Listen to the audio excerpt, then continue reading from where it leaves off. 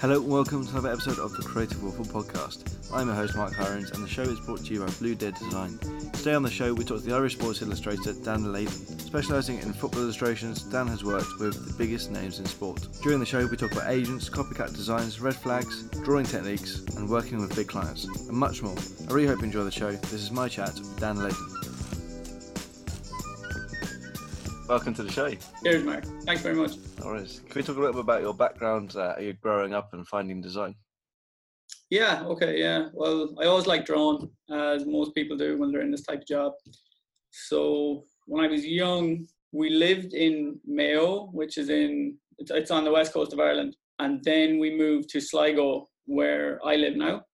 So I was like 2, but my mother's American. So we moved to New York for like 2.5 years, I think, and lived there. And then we moved back. And since that, I've lived in the same village. So I still live in that village now, and I've got my office there. I went to school there, went to college near it. So that's where I've been since.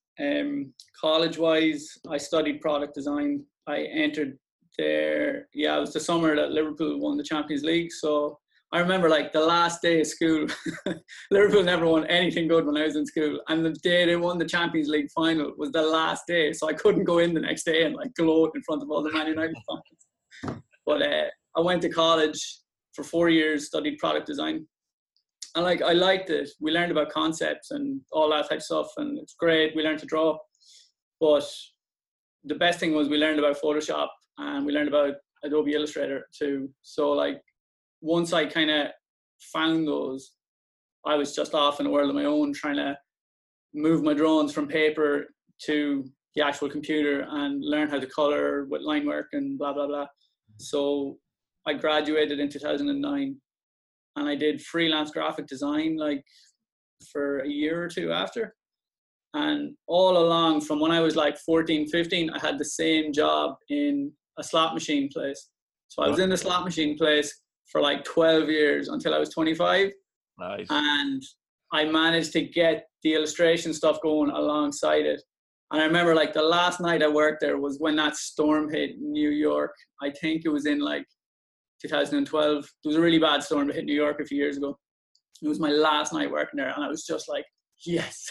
But I was also nervous because like, I didn't know if I was going to make money or not. Yeah. But the next morning, I had an email from Nike to do like a world social media thing. Oh man, I was like, yes. You had a few incredible last days then, last day of school, Champions League final. yeah. Last day of job, night call the next day. That's incredible. Wow. Luke. Yeah.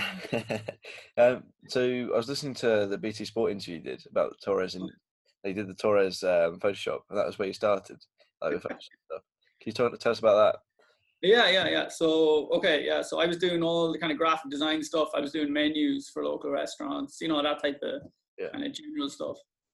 And when Torres left Liverpool, I was like, just heartbroken. So I only kind of like, that was around the time I started to like lose interest in Liverpool once Rafa was kind of going, because I thought like, Hodgson just it went downhill a bit, didn't it? Oh jeez. But yeah, so I just made the Photoshop with Torres with the wheelbarrow of money, like, and I was down in the pub and someone had it on their phone. So I thought, oh my God, like the power of social media and how things can get shared. And like, they didn't know I made it. They're showing it to me. I just thought, whoa, that's crazy. So then I started a blog and I used that. So that was a blog spot. And I used that for like a year and a bit. And I'd put stuff on it every day. So I started off doing like, like crappy magazines, like Heat magazine and all those type of gossip things. So I did fake football versions of that for like a year straight. Just stupid stories on the cover, like. And I had a lot of fun doing it. And I think people shared them a bit. But as I did it, like my need to make artwork started to come in more. So I do a poster now and again. And I thought, oh, hang on, this is about 1,000,000 times better than doing the Photoshops. So I started doing vectors.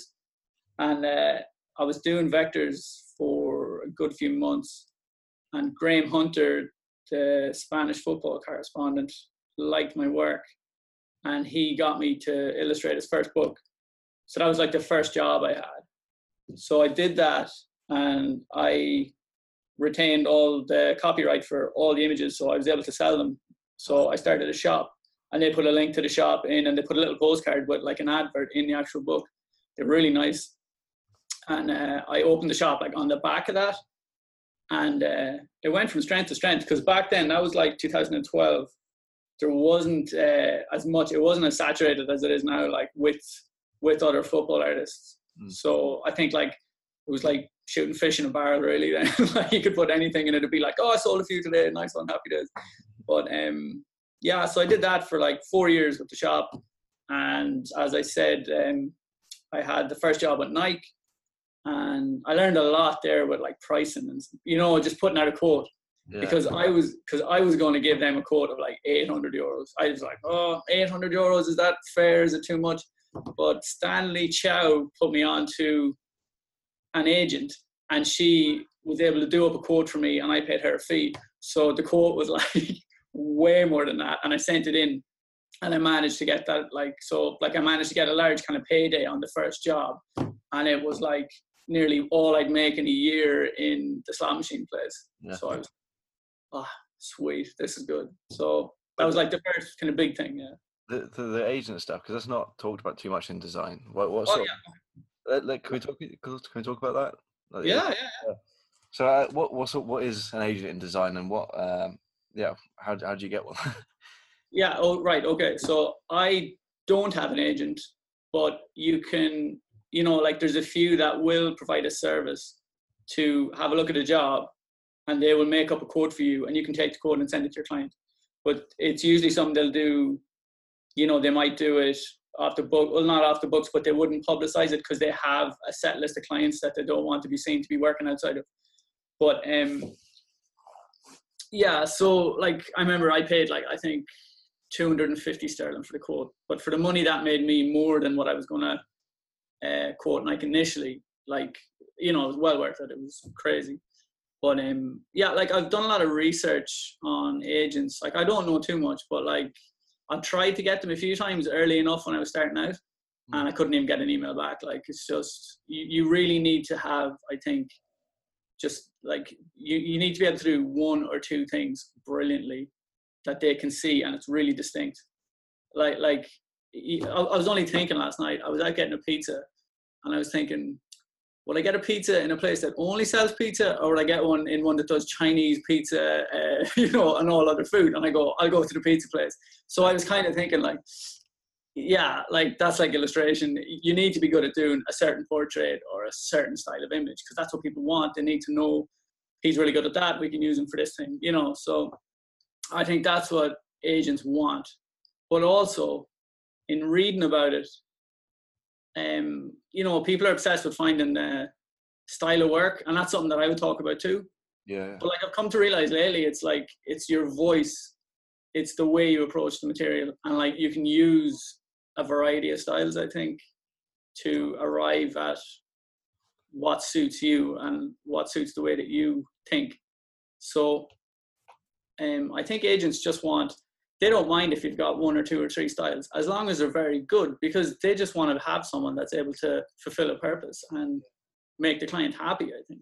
So I still don't have an agent though, so, you know, I don't know what that worked like, but So do they find you work, or do they, once you get work in, do they send them a message, or how does that? With the agents, okay, now I know that there's a few types of agreements. So I would say the larger the artist, the more power the artist has. Right. So if you're starting out, I think you can pay to have an agent. So you can pay them a fee. And there's some agents that will do that, but there's other ones that make you sign an agreement. You cannot find work on your own. And if you do find work on your own, the agent is entitled to like a 30% you know, fee. So I wouldn't sign up to anything like that, because I just think that doesn't click well with being a freelancer. No, absolutely. And like, you know, and if they're getting a kickback off work you found yourself, it doesn't really encourage them to go and do it for you. Yeah. So this is, you know, like this is about the limit of what I know about it. But I haven't tried to get one in a while, so I think I need to keep working and try and get some work that people can kind of recognize or something, you know, and they go, oh, I like that, I've seen it around, you know, and then maybe. But I don't think I have a problem with that. But it's an interesting one because I've heard it talked about a couple of times, but yeah, it seems like a hush topic, like in design. Like no one. I know, yeah. That's like when I was in college, no one talked to us about sending out invoices. Yeah. No one, and I had to learn all that. Like it's so such a gray area. It's like everyone wants to talk about making the work and like like finding the best bits of the brief and doing it and stuff. But like you need to get paid. Yeah. And no one talks about it in college. So like I've had to learn that stuff like just on the fly, and that's where the football community is great. Like, it's great to be able to send messages to people on Twitter and just ask advice, people that know more than you. Yeah. People always help. Like, they're so friendly. Like, everyone in the football community I found is like just so nice. Yeah, absolutely. I think this is one of the really cool communities that everyone knows each other's work and everyone gets to know each other eventually. Like you say, Stan Chow and Dave, all sort of, everyone's talking. Oh, the legend, Dave is so nice. Dave is like the nicest guy in it. Like, yeah, he's a cool guy. But yeah, it's cool. But yeah, I think when I did my college course, I asked if we were going to do anything like that about sort of business side of it. She just said, no, we haven't got enough time for that really. So, but it's like that's one of the most important bits of the job. We need to do it. Oh, and that's exactly it. Like you have to be ruthless with it too. Yeah. You have to know how to put together the policies. On, I always have a page at the end of the quote where it has the payment policies and what happens if it's late. When I want payment for, right. So I usually will take 40% of the fee when we actually make the agreement. So then I have kind of money and that'll cover me working. And then when the final artwork is finished, I will ask for the remainder. And when I get that, I will send across the final files. So, yeah. So because they've paid the first bit, it's within their interest to actually follow it up and kind of make sure the work is finished, and then that they can send you the rest to get it. So that's what I found works. Anyways. Is there any reason why you do 40 and not 50? Not really. It's like, like some people are just happy with paying the full fee up front, which I don't really like getting, because I like to have like a little bit of a thing I'm looking forward to at the end of the job to keep me on my toes. Yeah, exactly. Like you sort of have to work through it to get to the end. Exactly. It's such an interesting topic, and something that a lot of youngsters need to hear. Especially, I bet you get a lot of messages from youngsters wanting to get into football illustration and that. Yeah. What's your best bit of advice for youngsters to try to get into that? So I will have a lot of messages, and there'll be a lot of people asking like what tools I use and all that type of stuff. Yeah. The only advice you can ever give anyone is just like work hard every single day and work smart. And by smart, I mean like make sure you'll find a book and you read it all and you find the artists in it that you really like and you find the way that they work. And it's just to not just practice for the sake of it, but practice and have a purpose. Right. That's what I would say. Like, so I'll try and pursue things like I'll see an artist and they have great line work or they'll have great color, and I like stalk them on the internet and find every interview with them, and just like soak up everything they do. And like, I'll hope that I'll take it on board and not just end up making things that look like their work, that I'll be able to assimilate it to my own style. Yeah. But so that's the only advice that I'd ever be comfortable giving, because I think everyone's different and everyone has their own thing to bring to it. But the one thing that I suppose would be a common through line would be work hard, I suppose. But you can't teach that. That's just appetite. So. Yeah, I mean, if you're willing to learn, then you're going to work hard and try and get there. Have you ever had anyone copy you and like sort of rip off your work? Oh yeah, loads. But I don't think it's in a bad way. Right. It's not like I've copied loads of people's work. So I'll see something like something I really like, and I'll go, oh, I love the line work in that, and I'll try and kind of draw it. And I sure how else are people going to learn? And how else are people going to keep kind of developing, I suppose. But I know I'd never I think when you're doing a drawing, there's that little voice in the back of your head, and sometimes you'll be doing a drawing and you're like, this is better than normal. This is good. And then you're going it's exactly like whatever this guy's work, and it's just But if you start ignoring that, I think that's when the problem comes in. Or if you're making money off it, I think that's a no go. Right. You know, 'cause I've seen it happen to Dave Merrill. You know, like people try and copy his work, like it's amazing, and Dave Flanagan too. Like, you know, like I could go on because I know what's happened to everyone.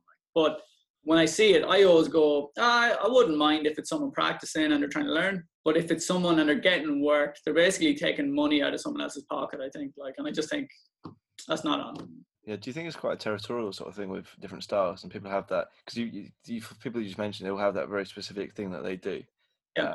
And if say you started stealing stuff from Stan Chow or like you say one of the Daves, one of the Yeah. many Daves, it would just be it wouldn't be right. So do you think that's that's their stuff and you sort of stay away from it on purpose? Yeah, but also it's like, I think to draw like someone else would be like trying to mimic their accent, Right. Yeah.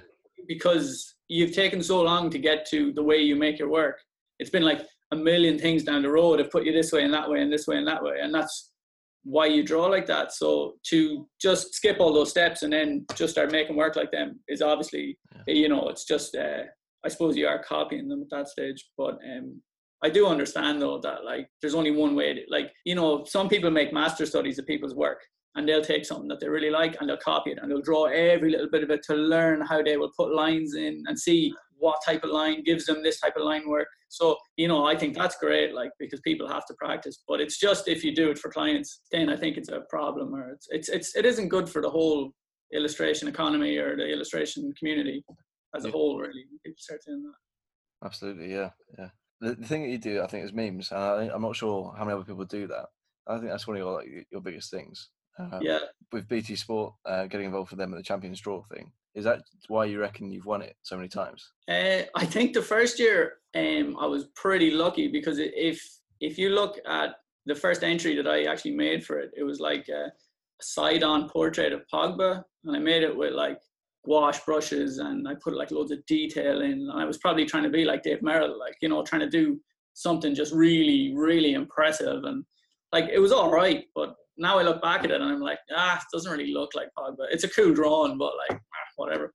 And then from there, I kind of clicked and I was like, oh, this needs to be fun. It needs to have like, there needs to be like nearly like kind of comic panels that, you know, like people can look at it and figure something out and get like an emotional reaction out of it. So they're nearly a part of the process of, you know, because there's like a final thought that they have to think. So they're part of the image then. And I think you've just got more of an emotional connection to that. So I started doing that from there. And I did do a bit of the meme stuff on the first year. And maybe that helped me. But the second and third year, like I will say that like the standard of all the other illustrators is brilliant. And I was working off having that like 60,000 followers on Instagram. So it's pretty handy for votes. But like, I think the standard of everyone else, and it's just so high. And, you know, I think I was pretty lucky to have just the meme thing started happening on Instagram for me. And there was a lot of interest at that time. Like. I think it creates a lot of engagement too, doesn't it? Yeah. People that don't know what it is, can you explain what BT Champions Draw is? Okay, yeah. So Lee Moore was the man who came up with the whole thing. Lee was, I suppose, the social media head, or he was the head creative or something like that in the first year. And he's moved on since. But he was the man that came up with everything. So it's his kind of brainchild. And he picked 5 illustrators and he assigned various matches in the Champions League to each one. And I was one of them. And we all had to make artwork to advertise that tie. And it'd be put on Instagram and Twitter. And people were encouraged to like it. And every like is a vote. So whoever gets the most likes moves on to the next round. So it went from, I think, 5 to 4 to 2 to, and then that was the final. It was, you know, it was something like that. I can't remember exactly. But, so in the first year, there was only 5 of us. And then the second year, I think, was 12. And the third year was 12. It got a lot bigger. So the first year, it only started in February. But the last 2 years, it starts when the actual Champions League starts. So there's a lot more work in it. If you win, you get to illustrate the artwork for the final. And Gareth Bale tweets your work. And for the first year, they came over and did like a video interview with me, which was played before the Champions League final on their actual live TV coverage. So nice. Yeah, well, it's it's terrifying. If you know you hate your own voice when you hear it back. When you hear it on the telly, you're like, oh, Jesus. How did that help, like, get new work as well? Because that must have done something. I think it did, yeah. But the funny thing was, like, when I heard I won, so I had to do the artwork for the final, and then Juventus got in contact, and then Man City, and then Optus, who are like, you know, the Australian Vodafone, I think. Right. They bought the rights to the Premier League. Right. So they all got in contact in the same month. And I was doing, like, I remember I was in my office. I bought, like, porridge, muesli, soup, the fruit, and nuts and all. And I had it all in my office. And I was just, like, working and eating. And I remember Father's Day was, like, in it somewhere. And I had to go home to my dad for, like, half an hour. And I was like, right, I have to go. I was so busy because I had all these jobs. But, yeah, I'd say it was all probably down to the Champions Draw. Yeah. Such a great way for people to see your work. Yeah. Is it just selected people that are allowed to do it? Yeah. Yeah. So Lee kind of picked out. Yeah. So like he had a roster of people that he wanted to pick from. So I was lucky to get in the first year because I think I was late responding to like one of the messages, and I just got in. I just got in. Like, so yeah. But yeah. So that's it. And I'm not in it this year. I don't know if it's going ahead, but I said I wanted to kind of take a break from it because like I've been in it for the 3 years, and like the searching for votes, you know, pushing the work on Twitter and Instagram. Oh my God, it's like melted my head. Right. So I need a break from that. Like I just, God. Yeah. So that obviously built up your audience, though, isn't it? Because it's this huge company tweeting out, and then you're hopping on the back of it. And yeah, you'd be surprised at how people follow. Like, because I've always been shocked at that. Because I remember early on, like I did work for ESPN. Yeah, when Sweden were playing Portugal for that World Cup playoff. Do you remember Ibrahimovic and Ronaldo were like scoring each end? Oh, yeah. For one of the, it was for Euros or World Cup or something. And they tweeted my artwork off the main ESPN account. And it has like 6 million followers or something. And they tagged me. So I was like, here we go, 100,000 followers. And I lost one follower. Like, really? I just lost one follower. That's how I was like, what?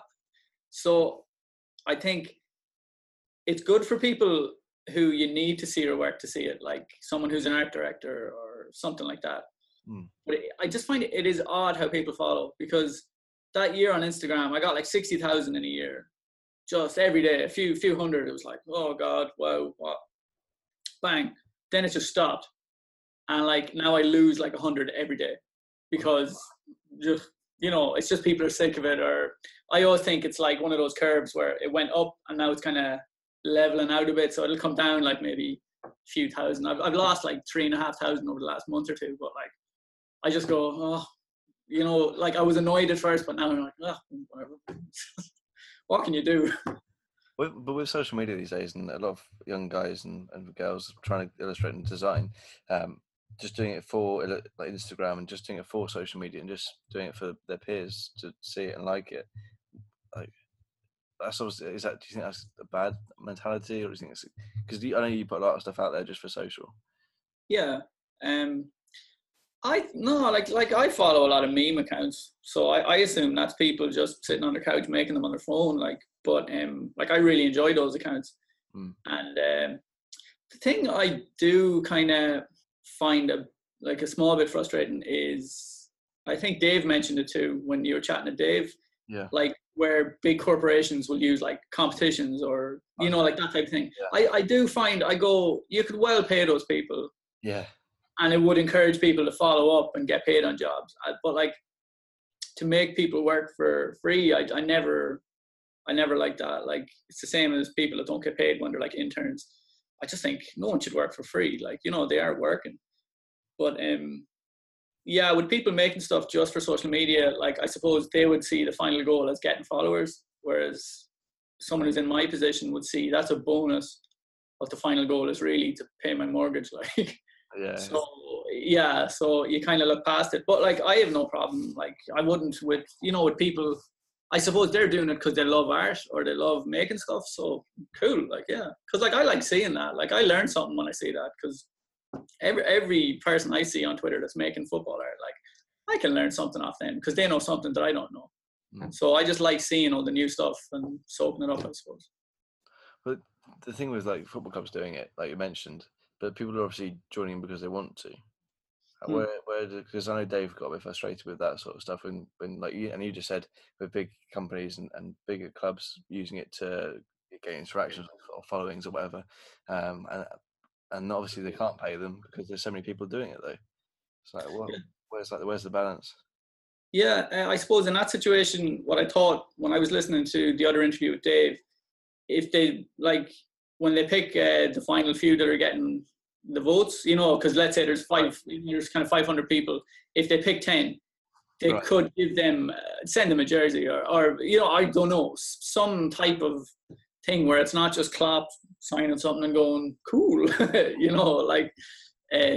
but saying that, like, that must be a buzz, and I would have been straight in that. I would have been straight doing that, trying to win it every week, like when I was a bit younger. So I probably would have been doing it. But now from where I am, I obviously have different views. And look, it's just idle thoughts on it, really. But it does make me wonder, though. Like, people really want like to have interactions and people using hashtags and this and that. I go, like, it doesn't matter though, does it? Yeah, people, I can't really get my head around it yet, I suppose, because people are like, I know the Roma account, they're always tweeting out how much interactions they had, and like their top tweet was that like one of like the one where they scored, and it was just like mashing the keyboard, and I'm like, yeah, that's like the most liked tweet or whatever, but I'm going like, does it have any value though? Yeah. I don't know what it means, or like what the final thing is kind of behind it. I'm still kind of puzzled at it, like, so I don't really know. I'm still figuring out social media. So, well, you've worked with huge companies and lots of big names in sports and stuff. Are you allowed to say which has been your favourite? Oh God, nothing popped into my head. Nothing popped into my head there. God. Oh yeah, the last one I did, the one I did with Gatorade. Right. So yeah, so I was able to do the artwork for the World Cup advert with Suarez and Messi, and like I was involved in that back in January, and the people I worked with, like, oh my God, such nice people. Like, I remember the first call, and it's a conference call, and they're based in Los Angeles, and they were really nice, but they kept saying that they had a look on my Instagram every day, and they were like laughing at all the drawings. And they brought up the one about Pochettino, because there's one where I just draw his face and he's just no emotion and he just is blank. And they were saying they liked it, but they were laughing when they were telling me, and they couldn't, like, they were just cracking up laughing. And I just thought, that's so cool. Like, that's so nice to have such a cool job, and the people you're dealing with are so nice, and we're having a laugh on the phone too. And yeah, so I'd say that was probably my favorite. Like, but like, just for the scale of it, it was cool, because I always used to look at the Nike ad in the airport for, I think it was for the World Cup in '98, right, where it's got like kind of Ronaldo playing football with all the lads. The one in the terminal, it's really famous. You'll probably remember. They hit the ball through the X-ray thing, and they're playing a game of football around the airport. Yeah, but I always looked at that ad and I thought, like, oh, I'd love to be involved in a World Cup ad. And I only realized like a month ago, I was. So it was like, woo. But it's like you say, it's cool to make people feel an emotion as well. Like you're saying, they're laughing on the phone, and that's probably why I got into design. Really, I want to make people feel something and do it for a reason. That's lovely. So, do you think it's easier working with bigger companies, or do you think it's harder? Easier. It's always easier. Yeah. Always. Like, sometimes you'll get emails off smaller companies. Like, sometimes I work with small companies and they're brilliant, but you can see like you can nearly read an email for like the kind of red flag kind of statements. Yeah. There's two, and you're like, you can spot them, and you're like, this could be like, right. What I found is, the less you're getting paid from a job, the more changes they will want. Yeah. I don't know why, like, but that's it. I think it's because maybe they have less experience in setting up a brief and getting what they want. Because with the bigger jobs, like I was approached to do another job with Gatorade. That would have been the biggest thing I'd ever done, and it was a dream job. I'll tell you that story if you want. It broke my heart. They wanted me to do like a massive project involving Messi for the World Cup, and it would have been a big deal. Like, and it would have been like handed out to other players who were going to be marking them. Like, you know, it was going to be a big, you know, it was a pretty big thing. And the budget was like, you know, I could nearly like pay off the mortgage, like crazy money. And I was going, whoa, this is going to be brilliant. But it needed Messi to be in the World Cup.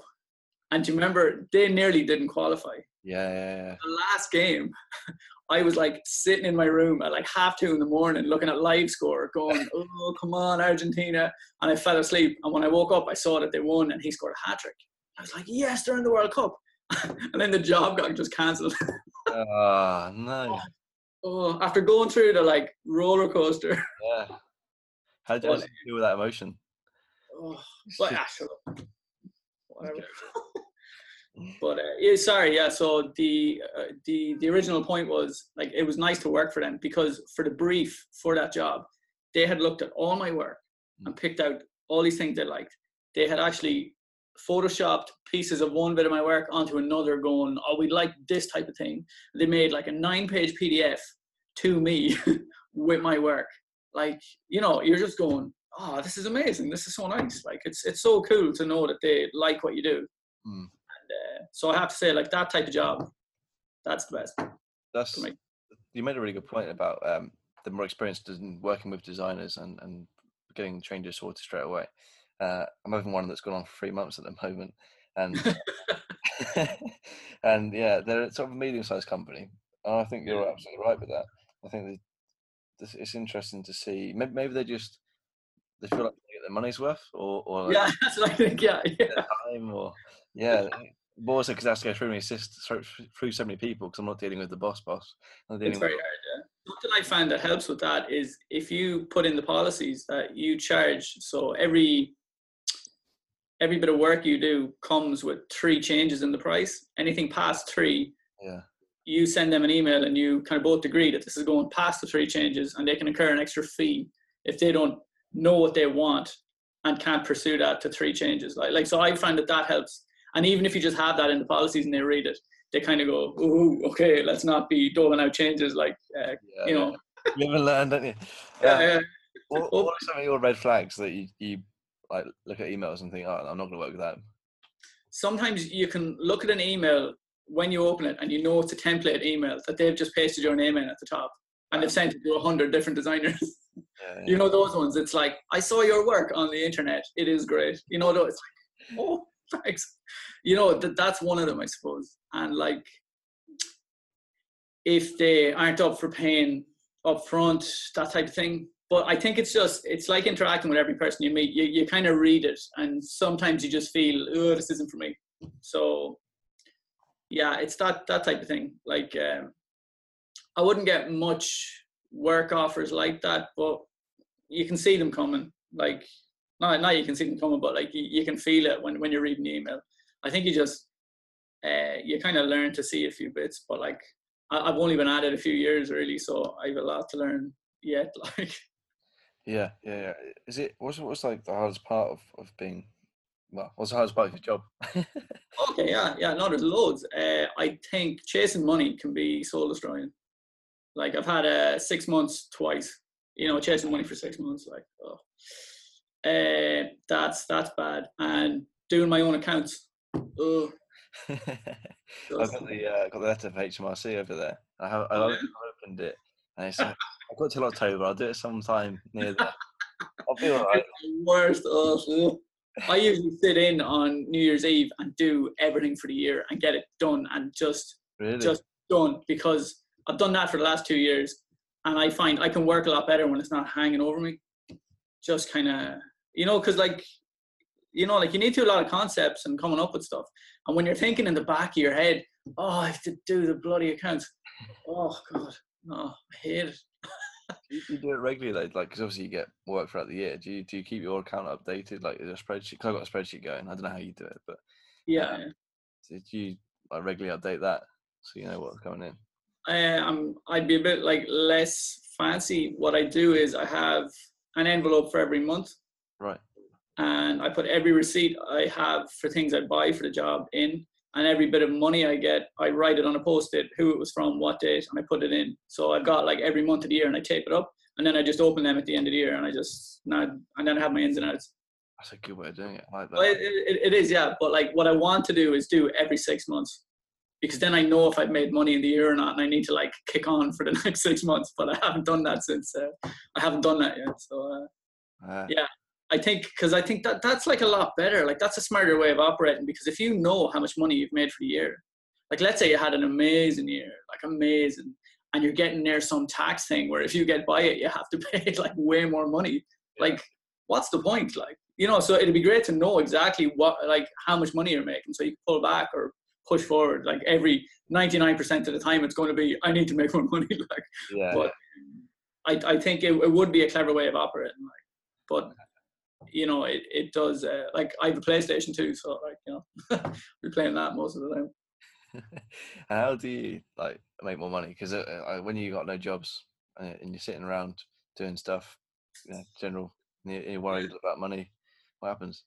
Yeah, I had like the quietest I ever was like, I remember November 2015. I remember that was just, I was like, this is really quiet. And I just wait for like a job to come in. Really, I've never like sent out emails or anything, because like I don't know the industry. Like I'm self-taught, you know, and I don't have anyone else around me that's an illustrator. So my lifeline is chatting to Dave Will, Dave Merrill, and Dave Flanagan and Scott McCroy. Like that's my like link to the world of design.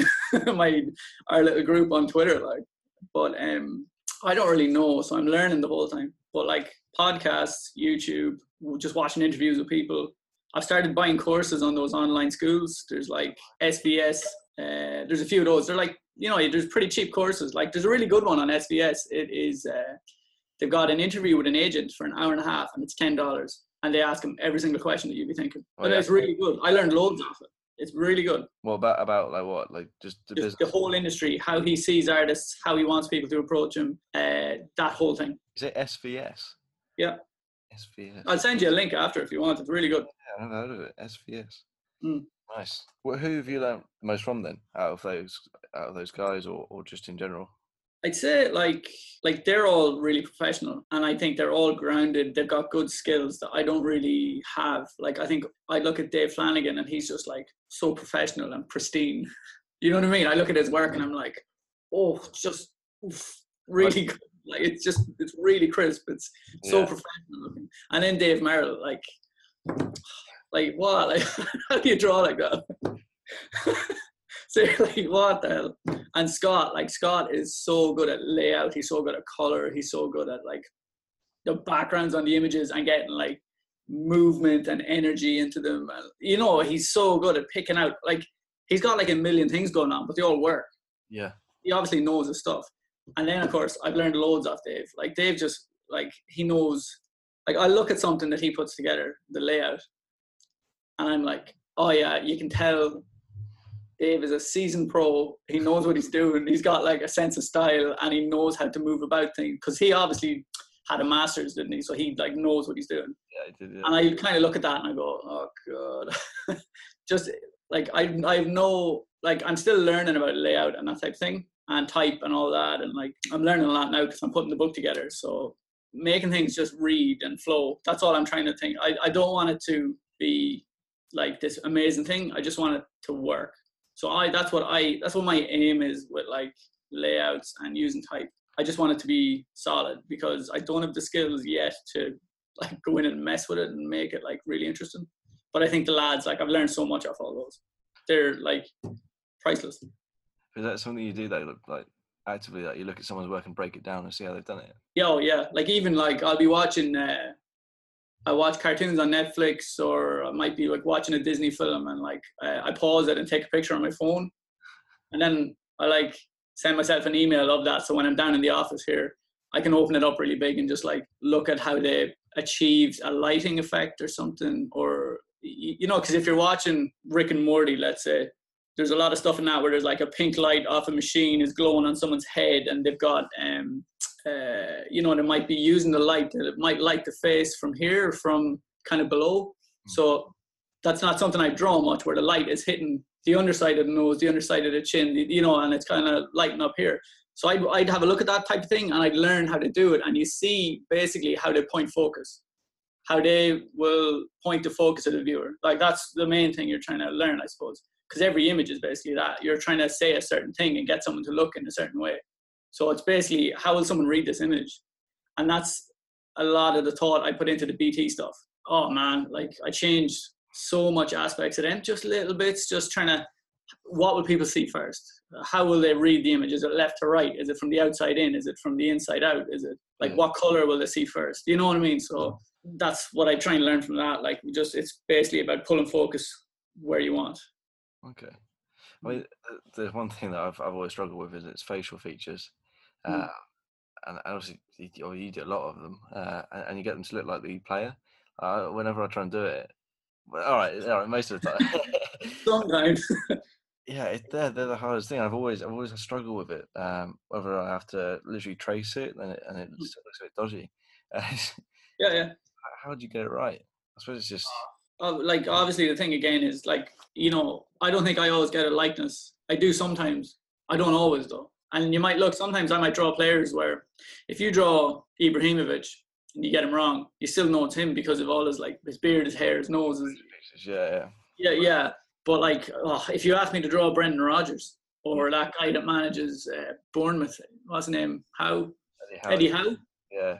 They're just normal looking fellas. They're terrifying to me because you're like, there's no big feature. There's no thing. So what I've done is, like lately, I've really reevaluated how I was drawn.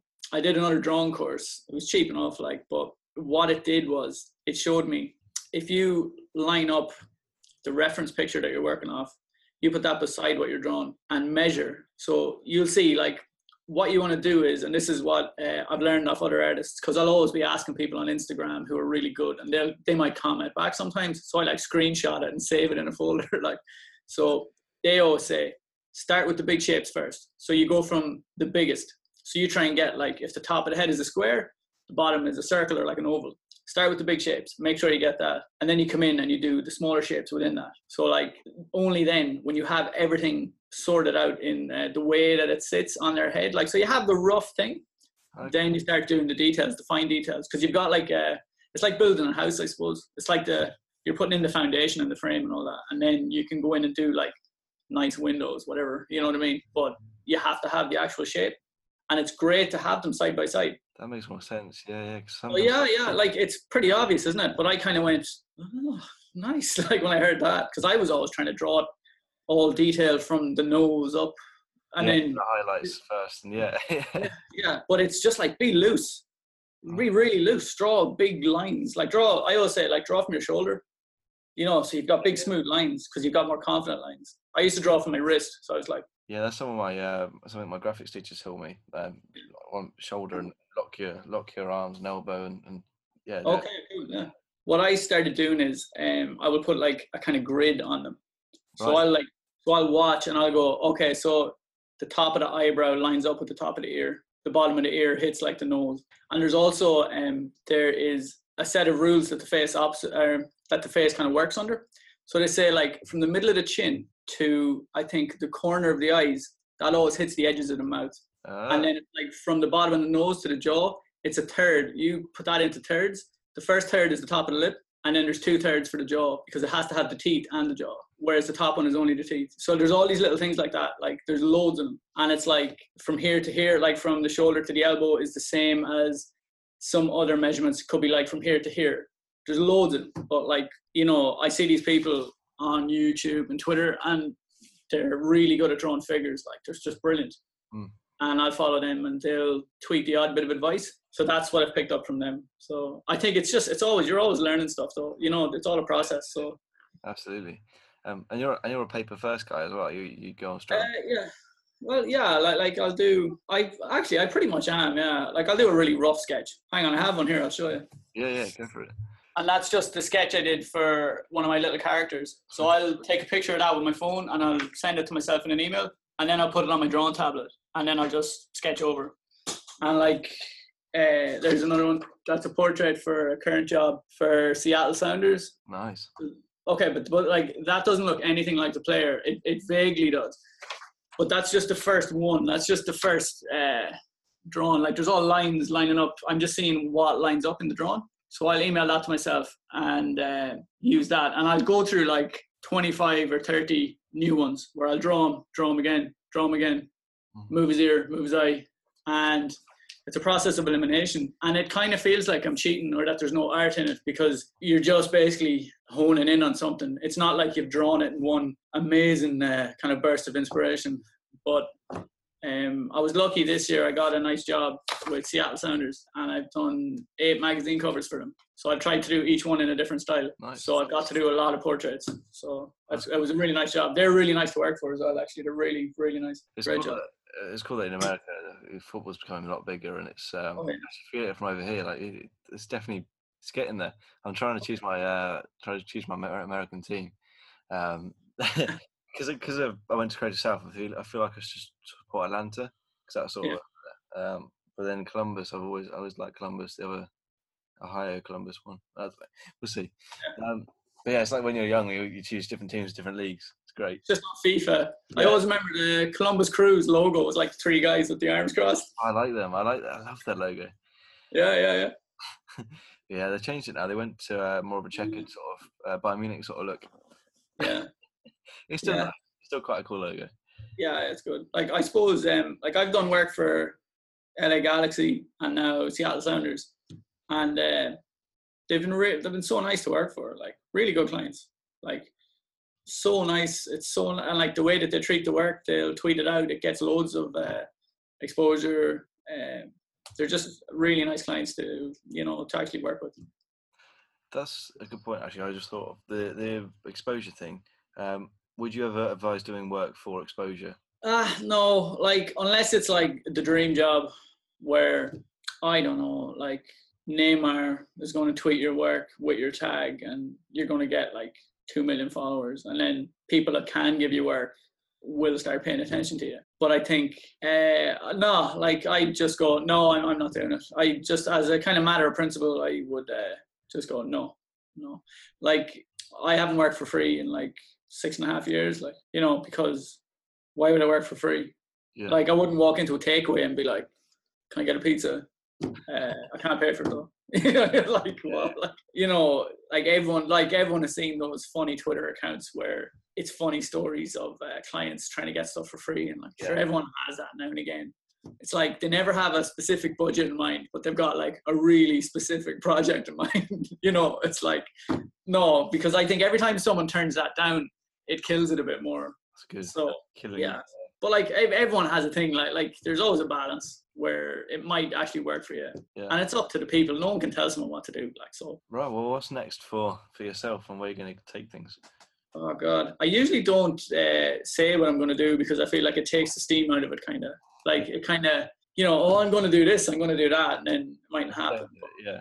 But like I am putting together the art compilation book, so that's like my favorite work from the last 7 years. So like there's like I think there's like 240, maybe in between 200 and 240 bits of artwork in it. I'm writing 7 or 8 articles on like idea generation, why I make memes, how I do my character design, my drawing process, finding your style, all of them. So they'll be in it. I put a section of sketches in, that whole thing. So I'm really trying to put that together. Like, so now I've changed a lot of the way I work this year. Cause like I was doing the memes every day for Instagram for like ages. And it's kind of soul destroying when you just keep making stuff. You just keep doing the same type of shadow work. So I just knocked that on the head because it takes up a lot of energy. Each one takes like 3 or 4 hours every day to make. So you're like, for what? Like,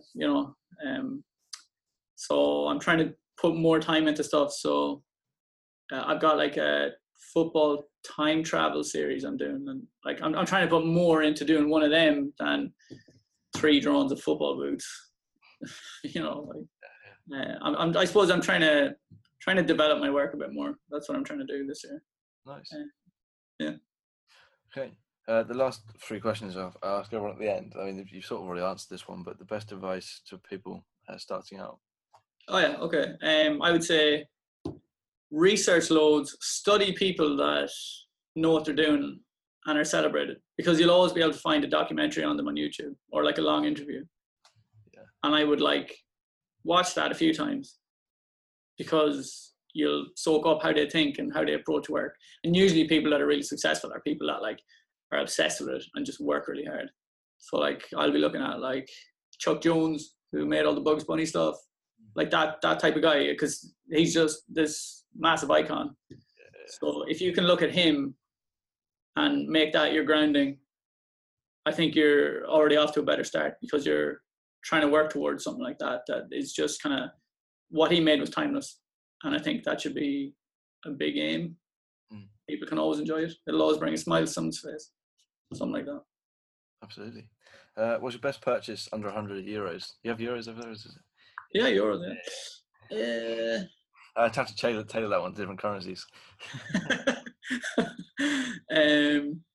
Yeah, all right. I would say it's the nicest way to draw is get an A4 sketch pad of tracing paper, get one A4 sheet of normal white paper just for a printer, and put it in under your sheet and draw on the tracing paper with a mechanical pencil. Okay. Oh, it's the best. It's like, it's smooth. There's no push. You don't have to like drag your pencil. It's just really nice. It's a nice way to draw. So like you'll be well able to get all that for like under 20 quid probably. But I just like drawing like that. That's pretty cool. No, I never heard that before. I'll try it. Well, lastly, how do you want to be remembered? I suppose someone that like the work is still relevant and it makes people smile. I like the type of work that I would have liked when I was a kid. Like, so Quentin Blake, I'd look at his drawings and I'm like, oh, I want to draw. You know, you want to draw when you see it. Yeah. I like that type of effect where it makes people follow what they like doing. So something like that, I suppose, where like, I think that was a big reason I was doing memes, is because, you know, like people will screenshot your meme and change it and post it on their page. And I always thought that was kind of fun, that people were just making their own jokes and, you know, it was changing as it was going. So it kind of things that get people involved is usually pretty fun. Yeah, that type of vibe. Nice. Where can people find you and say hello? DanLayden.com is the website, and Dan Layden on Twitter, on Instagram, on Tumblr, on Dribble, on on all those things. Yeah, so that's basically it. Nice one. Thanks very much for being on the show. Cheers. Thanks very much. It was really good. I really enjoyed it. Thank you very much for watching this episode of the Creative Waffle podcast. I really hope you enjoyed it. I love chatting to Dan. It was really, really good to get a bit more information about the business side of illustration and behind the scenes of what he does. Thank you very much for watching as always. Don't forget to like this video, share it, do whatever you can to support the show. Thanks very much, and I'll see you next week, next Tuesday, for another episode of the Creative Waffle podcast.